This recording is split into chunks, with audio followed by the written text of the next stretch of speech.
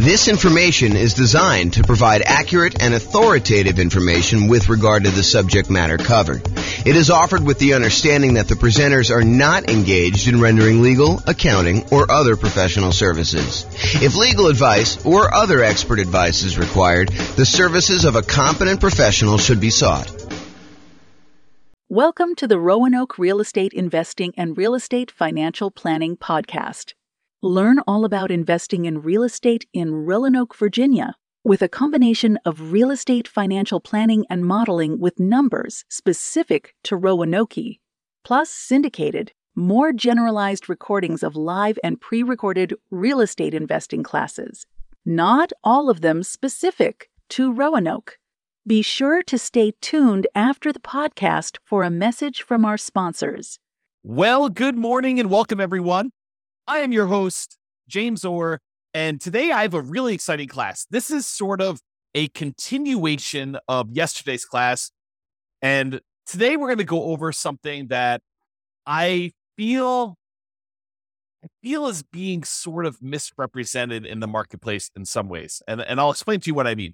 So this is October 2023 that I record this, although this could really be any point in time, but some of the backstory is very relevant to the time period we just left. So right now, over the last, 5 years or so, we've seen real estate values skyrocket. We've seen a massive increase in the amount of equity that a lot of real estate investors have in their properties. And there's this push, I think, just in general, but also from real estate agents in particular, that investors should re-leverage up their properties. They should take some of the equity, some of the dead equity that they've got in their properties that they have seen from, having these really low mortgage interest rates, where interest rates were really, really low. So that the amount that they're paying down in principal, especially early on, is much larger than when you have higher interest rates.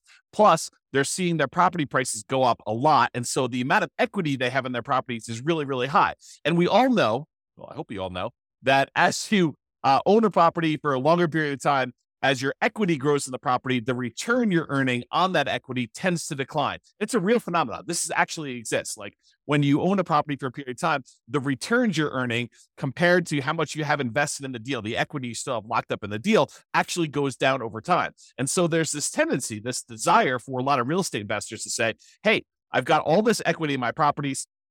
My return on equity is going down. What I should do is either re-leverage my property, go refinance out some of the money I've got tied up in there, or sell my properties and take the equity and then redeploy it, re-leverage up, go from having, 50, 60, 70% of equity back down to 20% of equity by putting 20% down when you buy property, or doing the nomad or house hacking strategy where you're buying properties as an owner occupant to move into. You can do 3.5% down with FHA loans, or 5% down conventional, or even 0% down with like a VA loan or something like that. So you can re-leverage up, take some of the money you have locked up in one property and apply it to buy, 1, 2, 3, 4, 5 other properties to kind of do this.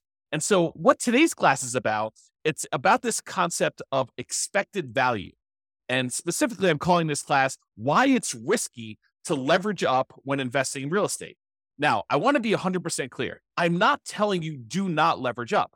I'm not telling you to leverage up either, though. What I want you to understand is why it's risky to leverage up. And I want to show you some examples as to why you may not want to do this and what could possibly happen, so that you do this with eyes wide open and you make a educated decision when you do this. Plus, at the end, I might show you some really, really advanced stuff that we're doing where I go to Freaky Town about how we model some of this stuff to model more realistic examples of what's happening in the real world. So this class is called Expected Value, Why It's Risky to Leverage Up when Investing in Real Estate. And I'm going to jump right into the presentation.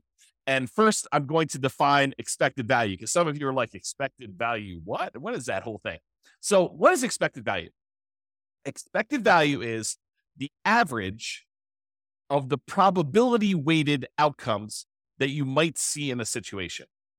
The Oxford Dictionary's definition is a predicted value of a variable like net worth or cash flow, or how long it's going to take you to be financially independent, or a measure of risk like debt to income or debt to net worth, or any of these other measures that we have. It's any variable that you want to do, but it is according to Oxford Dictionary's definition, a predicted value of a variable calculated as the sum of all of the possible values each multiplied by the probability of their occurrence. And I'm going to go into some examples, but I want you to just understand like what is happening here. So for us, we might ask something like, what is my estimated net worth or cash flow or the month that we achieve financial independence, where we look at all of the different things that could happen and what the probability of each thing happening is. So if we say, okay, look, I'm going to make this investment in this property. A year from now, what will my net worth be? Well, property values could go up. They could go up a lot in the next year. It's possible we could see a 10% plus increase in property values. But is that a very likely event? Is that very likely to happen? And the answer is we don't know, but we could guess and say, that's not like 90% chance that that's going to happen. We're not thinking that it's going to be a 90% probability that property values are going to go up 10%. Could it happen? Sure. Maybe it's a 10% chance. And picking these probabilities is difficult, but the idea is that you do your best. You pick like what you think could happen. Now, is it likely that property values will go up a little bit in the next year? Sure. I think that that's a reasonable assumption for a lot of folks. And so maybe you say, 40% chance that property values are going to go up in the 3 to 5% range. And then you could say, well, I also think it could be somewhere between 0 and 3% that they go up. And so you can go ahead and estimate the probability of that being whatever it is, 20% or so. But there is also a probability that property values will go down. And there's a chance that it'll go down a little bit, 0 to negative 3%.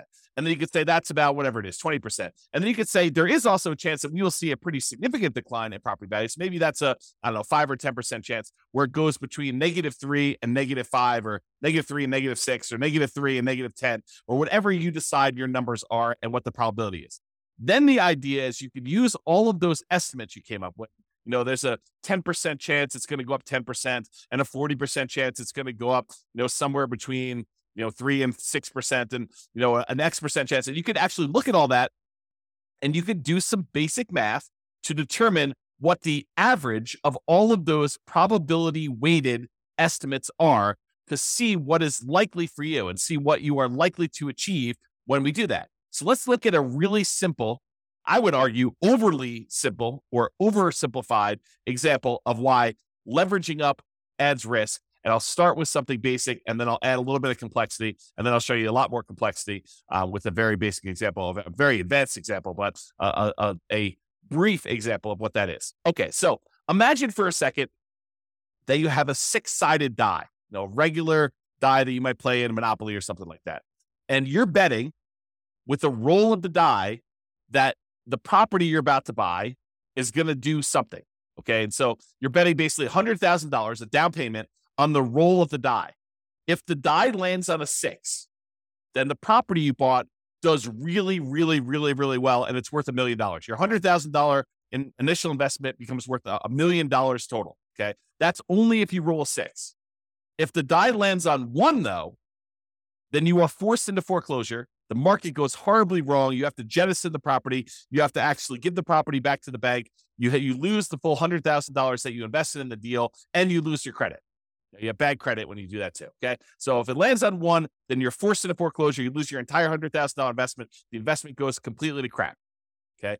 But if the die lands on 2, 3, 4, or 5, not a 1, not a 6, but any of the other numbers, 2, 3, 4, or 5, then your $100,000 investment is worth $150,000. So you have a reasonable return on your investment over some period of time. It's not just like instantly, but over some period of time, it performs reasonably well over the ownership period. So the question is, should you roll the die? Should you make the investment in this house? And what is the probability weighted average of all those results? So let's look at the math. And I created this brand new spreadsheet, which I will give to you as a download. I didn't set up a link for it, so I'll have to put a link in the show notes or something like that for you to get it. But it is a expected value, a risk and reward calculator, and it doesn't actually have to be for real estate investing, although this is a really good tool for you to estimate, a really basic tool for you to estimate what is going on with your real estate stuff. So what we did is we just put into this spreadsheet what the different results were, what the value of those things would be after those results happen, and what the probability of that happening are. And then we do some calculations, and I show you what the expected value is. So I'll go walk you through it. So this is just the numbered examples of them. So you can put in as many as you want, up to 12. Of course, you can expand the spreadsheet if you need to in order to do more than 12, but I put 12 in here as kind of a placeholder to keep it neat. So number 1, property does really, really well. You roll a 6 on the die, and in that case, you make $1 million. And the probability of that happening is 1 out of 6, or about 16.7%.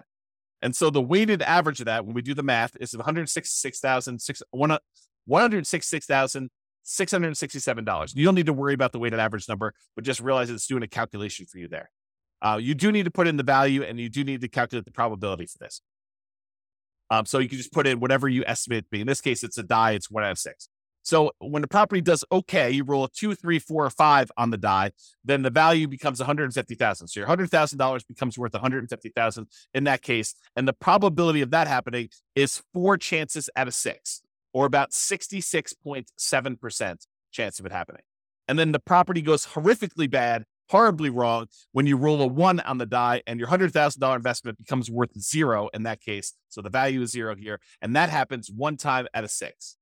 And in those cases, we do some math on that, and we determine that the expected value of you placing a $100,000 bet on a roll of the die, in other words, putting $100,000 down payment, buying an investment property where these are the only 3 options, although they're not weighted equally, then that probability, the expected value, the probability weighted value of this particular bet you're making is $266,666.67.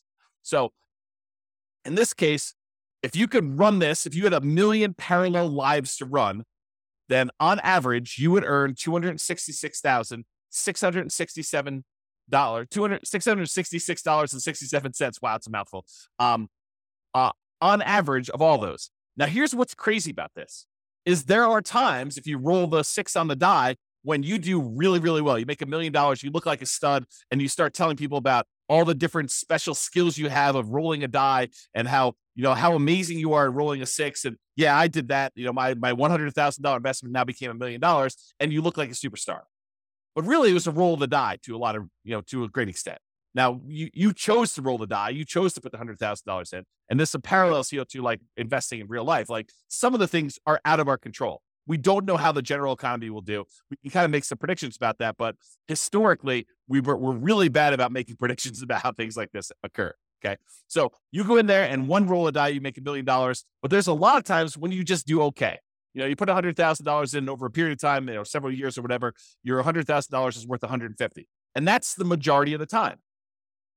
But what if in one of your lives, your $100,000 investment was the time when everything went to crap and it went to 0?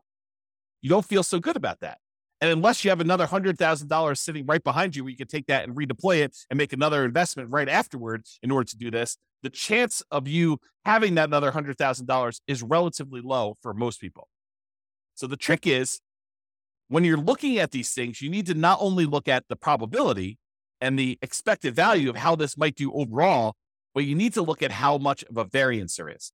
In one case, you make $1 million. That's 1 out of 6 chance. In one case, you make $0 or you lose all of your money, and that's a 1 in 6 chance. But there's a huge middle where 2/3 of the time you are actually only going to make $150,000 on that particular investment. So you got to decide, is it worthwhile that 1 time out of 6, I'm going to go broke, and 1 time out of 6, I'm going to become a millionaire, and like 2/3 of the time, 4 out of 6, I'm actually going to just do okay on this particular investment. And that's sort of the decision we're talking about as to when you should leverage up. So let me talk to you about this example.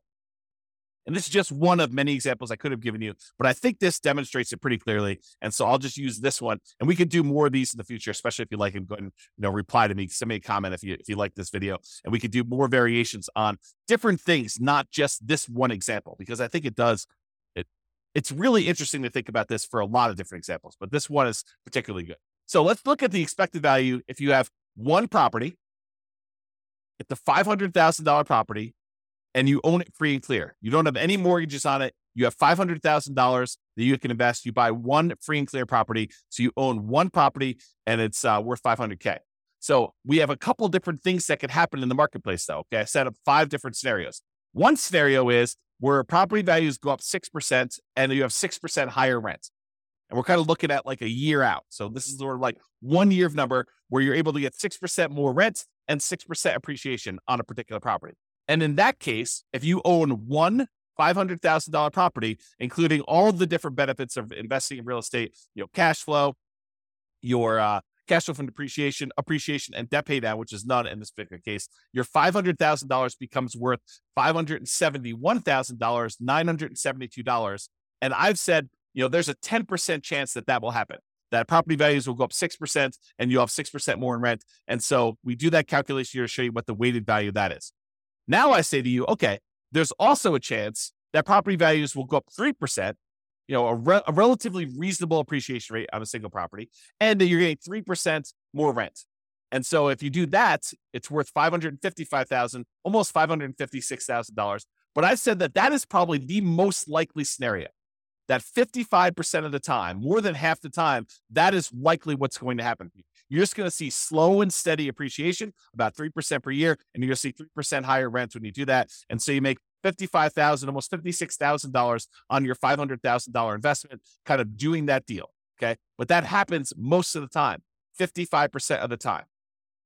There's another scenario where you see no appreciation. Your property that you bought for $500, a year later, is still worth $500, and you don't see any premium or any discount on rent. It's flat. So no rent appreciation and no appreciation on that property. And in that case, your $500,000 property made you about $39,514. So you have about round up a little bit, about $540,000 doing that. And I think there's about a 20% chance of that happening, where because of the market conditions, prices were way up over the last bunch of years.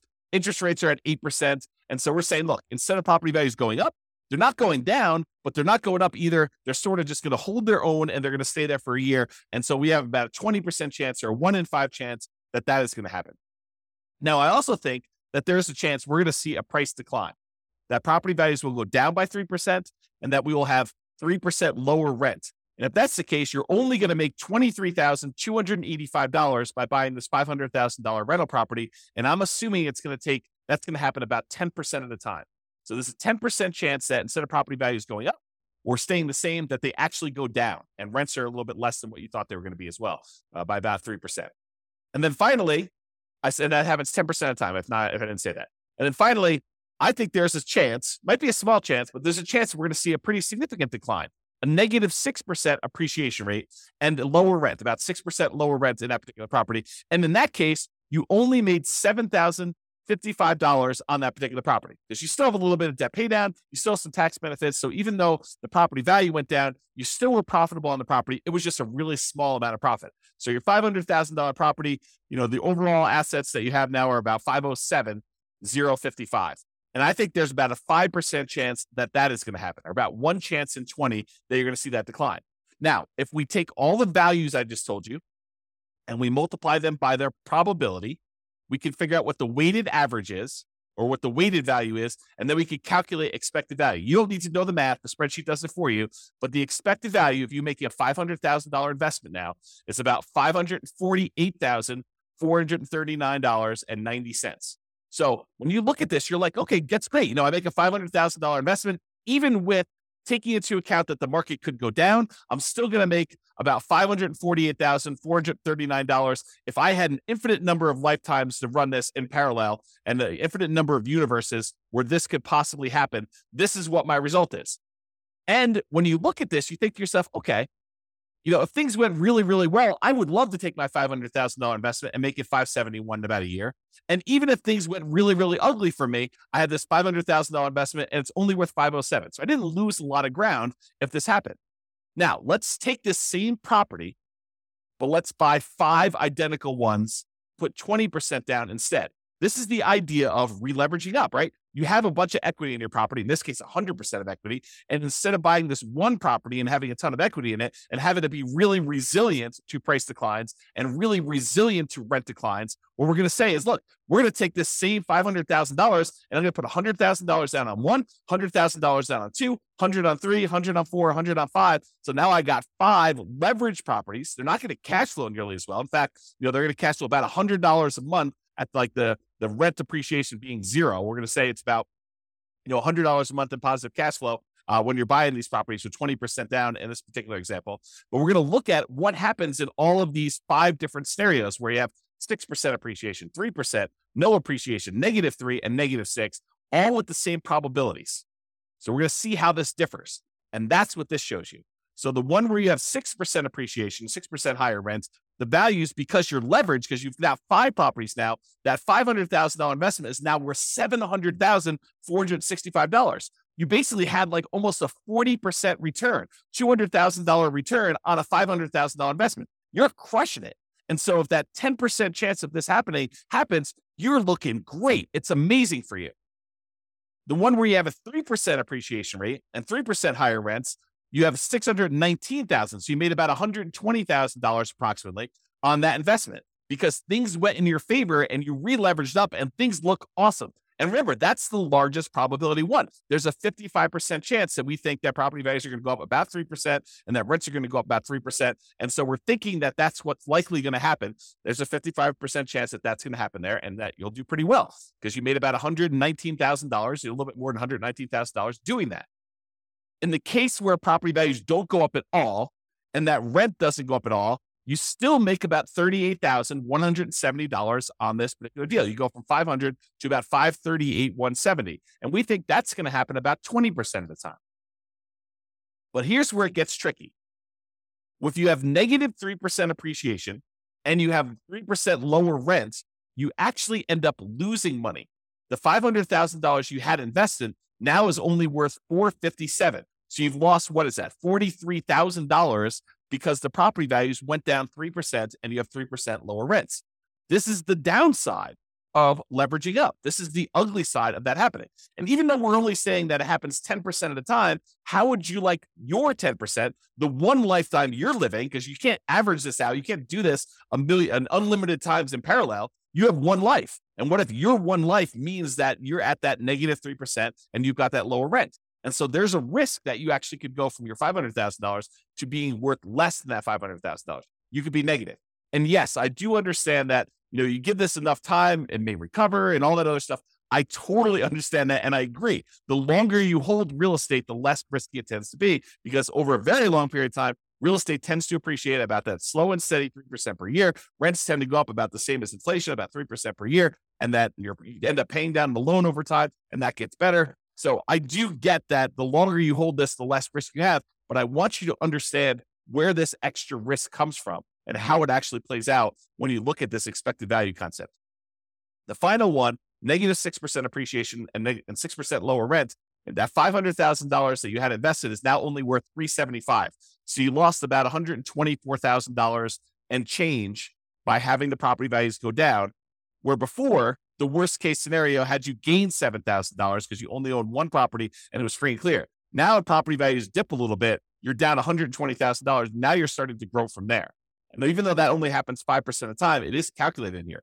So even though our expected value is higher, before it was $548,000, now it's $582,000 because you're leveraged, and it's more likely, we believe, it's more likely probabilistically that the property value is going to increase, that rents are going to increase, and that's likely the future. You also have situations where it's less. So it was $548,000, now it's $582,803. So your expected value has increased. The chance of things going in your favor are still in your favor. I mean, the expected value kind of gives you an idea of probabilistic weighted outcomes that you might expect to have based on how likely they are to happen. But how would you like to be the one where you lose $125,000 or you lose $43,000? Those are ugly. And those could happen 10% of the time and 5% of the time for combined of 15% between the two of them. So while there's a really good chance this could work out great for you if you leverage up, the danger is there are some situations where it does not work out well for you at all. And you can end up losing money on this. So that's sort of the idea as to why you might want to think twice about leveraging up, or the risks associated with leveraging up in real estate. So I just have some notes in here. Let me make sure I cover these. So when you increase leverage, there's a chance that with a reasonable drop in price or rent, you end up losing part of your initial investment. So if we go from that one free and clear property to 20% down, fully leveraged property, leveraged investment properties, there is a chance that you lose money if the property values decline a little bit. So think about that before you take all this money and re-leverage up. There's also a chance you do a lot better than you would without re-leveraging up. So the upside is greater, but there also is a dark side, a downside to this happening, which I want you to be aware of. And again, like I said at the beginning, I'm not telling you to leverage up, and I'm not telling you not to leverage up. I just want you to understand what the pros and cons are and what the risks are associated with this and why it does add risk for you to decide to leverage up on your properties. Okay. So estimating probabilities. What can be difficult is correctly, reasonably estimating probabilities, especially when you're a newer real estate investor and you don't know what is normal. I spend a lot of time talking to you about like the assumptions we use when we're doing deal analysis and things like that. And it's based on long-term history. I mean, there's a tendency in a market very close to where I live for people to use 6% appreciation on properties when they're doing their deal analysis.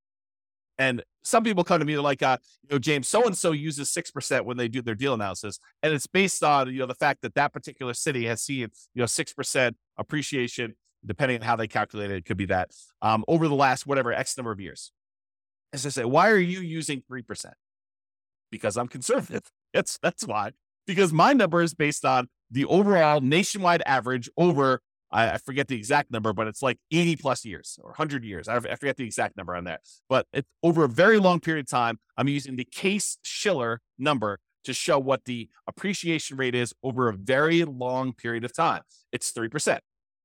Okay. And the inflation rate is about 3.1. And so inflation and appreciation are about the same. Okay. So property values tended to keep pace with inflation. It's one of the arguments some people use as to why you shouldn't invest in real estate. Real estate just barely keeps pace with inflation. Why would you go and invest in that? Because it keeps pace with inflation and we can leverage it. So even though we're seeing a 3% increase that's keeping pace with inflation, we may only have 20% invested in. So we're getting 5 times that or 15% return, 5 times 3% per year, 15% return. And inflation's only 3%. So we're gaining 12% a year on inflation. That's why we invest in real estate. One of the reasons. Okay. So people will argue, I don't want to invest in real estate because it just keeps pace with inflation. Yeah, that's awesome. That's great. Okay.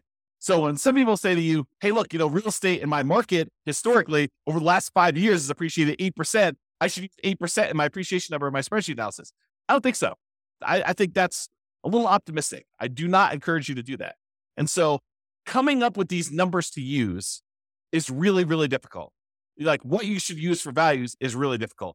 And additionally, coming up with what probability, what the chances are of that happening are also very, very difficult to do, especially when you're new.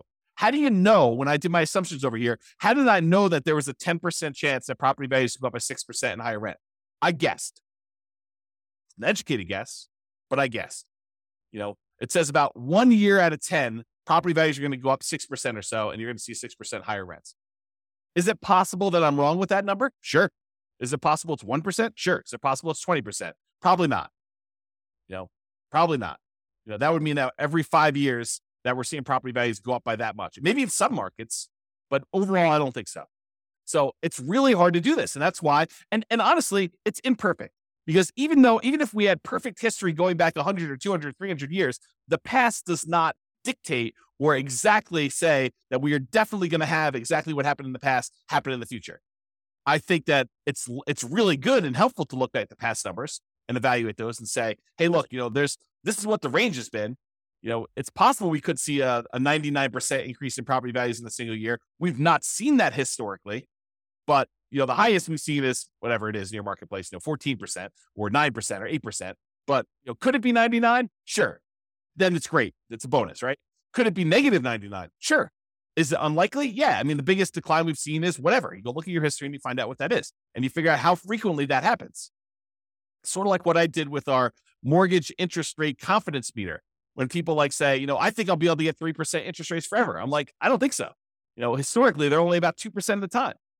Looking at back data as to what mortgage interest rates were, we only saw, 3% mortgage interest rate about 2% of the time. So for you to think that you're going to be able to get 3% in the future for the next 10, 15, 20 years while you're acquiring properties, it's silly. I mean, I think that's an unrealistic expectation. Okay. So when you're looking at these things, it's really hard to estimate these probabilities, but I think you do the best you can and you update it over time. You're like, look, I really think that this is unlikely, or I think that this is more likely. And we have this recency bias where we think that what has happened recently is more likely to happen in the future. And I think there's a little bit of truth to that. It's easier to go to 4.5% interest rates when we're at 5, and they've been between 4 and 5 for the last 5 years. But does that say that we can't do 18? No, we've seen 18% interest rates. Okay. But there's a recency bias, but don't be fooled into thinking that because they've always been between 3 and 5, that they will always be between 3 and 5. That is not the case. Okay. Now, this is not a perfect solution, but one imperfect alternative is to estimate a reasonable range of what appreciation might be, rent appreciation might be, mortgage interest rates might be, stock market rates of return might be, inflation, and estimate like what they might do, and then apply all those things combined. So imagine modeling your portfolio, and you say, look, okay, I've got whatever it is, $50,000 now, and I plan on buying a property as soon as I can save up a down payment. Then I plan on buying another one. I'll continue saving at this current rate plus whatever I'm making from the property, and I'll save up and I'll buy another property after that, and I'll buy another property after that as soon as I save up down payment, and I'll buy properties as quickly as I can until I get to 10. Then when I get to 10, I will hold on to them until the property values increase enough and I pay down the loans enough where I could sell off a certain number of them, pay off the remaining properties that I have, and actually live on the cash flow, have the cash flow for the properties that are paid off be enough to support me as being financially independent at some point in the future. That's my plan. My plan is to acquire property. Maybe I'm doing Nomad. I'm put 5% down in order to do these. I'm going to do a number of Nomads that I can get. I'll get to 10, and then I do that. And you say to yourself, okay, how do I estimate the probabilities of all this, James? Like, how do I think about this? Well, I think you take each part. You say, okay, appreciation.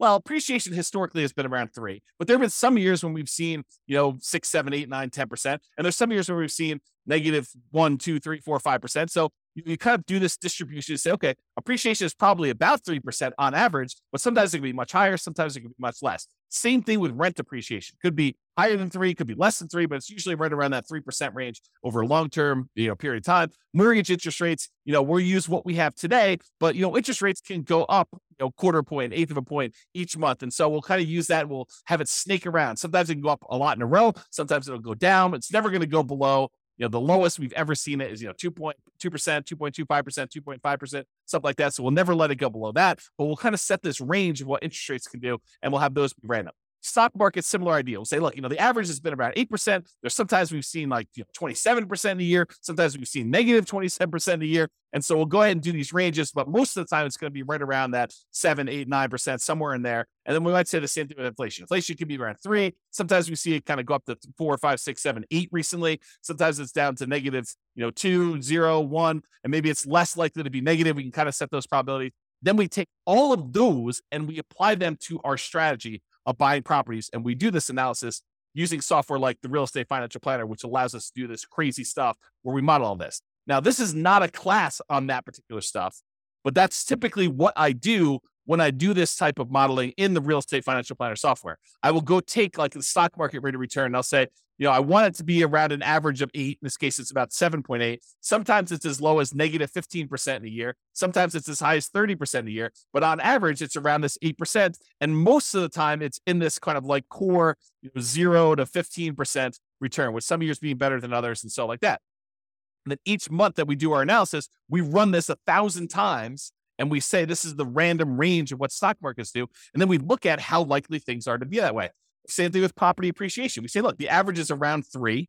So it's right around here. Sometimes it's as low as negative 6 in a year. Sometimes it's as high as positive 12. And we can look at these numbers where it's mostly in this 0 to 6% range. That happens most of the time. But sometimes we have these outliers. And we can use this to analyze each individual property separately, or all properties as a whole, where they all go up together or they all go independently. Because sometimes some markets do better than others. And if you've got them spread out, some neighborhoods do better than others. Whatever you want to do, we can do all that.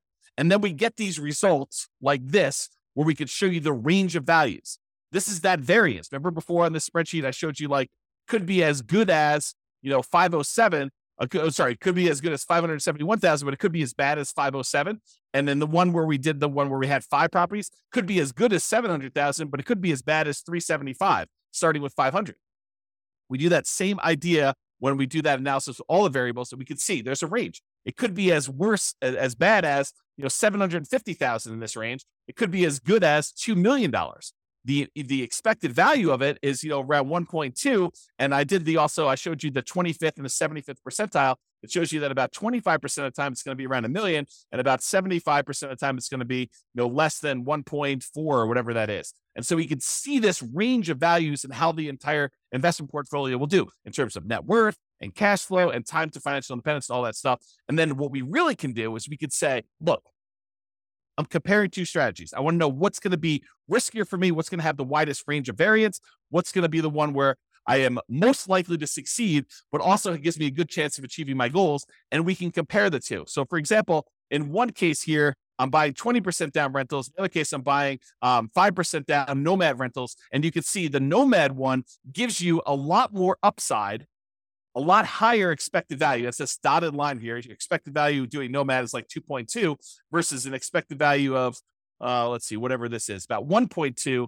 if you do 20% down rentals. And the downside is not as bad. I mean, look, the difference between the worst case scenario, your like worst run, putting 20% down is about the same as your worst run when you do the Nomad strategy. But the Nomad strategy, the best run for 20% down is about 2 million. The best run for the Nomad strategy is about 4.5 million. And that's what we want to look at. We want to look at how these risks compare and see what the range of the outcomes might be when we're looking at this, because we could have a much higher expected value and a much higher upside without that much more or no more downside when we look at it. And by comparing these different strategies and doing different things, we can compare things like 5% down Nomad versus 5% down Nomad where we pay off properties first, or 5% down Nomad where we actually sell off part of our properties and pay those off in full. And we can look at these different things and see how they vary. And you could do that with things like net worth or cash flow. And this is one just showing you how long it takes you to be financially independent. And this is the 20% down one.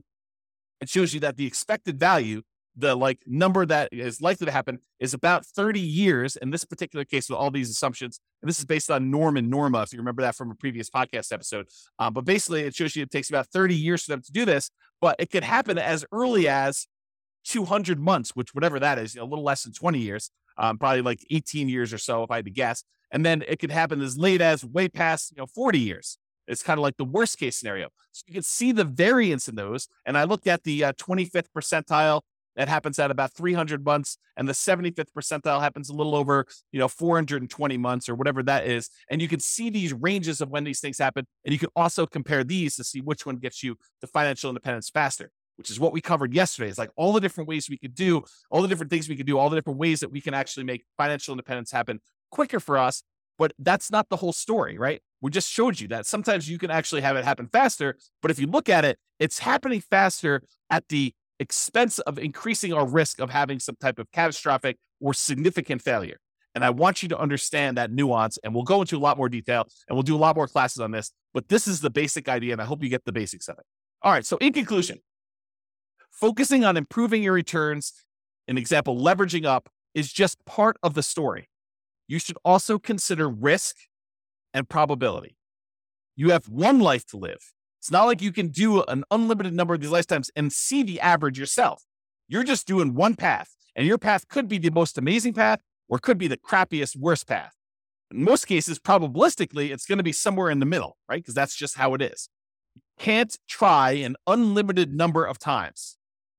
You can only try one time. And even if you have money behind you, you can only try one time, and then you got to see what the results are. Then you got to take the money you had kind of set aside and try again. But I mean, if you want to try this, if your chance of success is really, really large, but it only happens very rarely, you don't want to keep doing that because you may run out of time. You may only have 100 years plus or minus to live. So if it takes you 10 years to kind of see these results to do that, you can't try 100 times. So you want to increase the probability of your success and eliminate or decrease the number of times you have bad, devastating, gets you out of the game sort of outcomes when you do that. So you should consider probability of success and the variance you might expect to see in your results when you do this. All right, that's all I got for you. I hope you enjoyed this class. This has been James Orr. Have a great day, everybody. Bye-bye for now. With home prices up, mortgage interest rates up, and rents up, but not quite enough to counteract the higher prices and interest rates. Cash flow on rental properties in Roanoke is harder than ever. Book a call with the Real Estate Financial Planner to apply our proprietary 88 strategies to improve cash flow on your rentals. See the show notes for a link to schedule your call and improve your cash flow today. If you're a real estate agent, lender, or professional in Roanoke that wants to help our real estate investor listeners, consider reaching out to learn about collaboration opportunities with this podcast. We'd love to add more value to our listeners by having you assist our investors buy, sell, and finance their real estate investments See the show notes to schedule a call to discuss collaboration opportunities.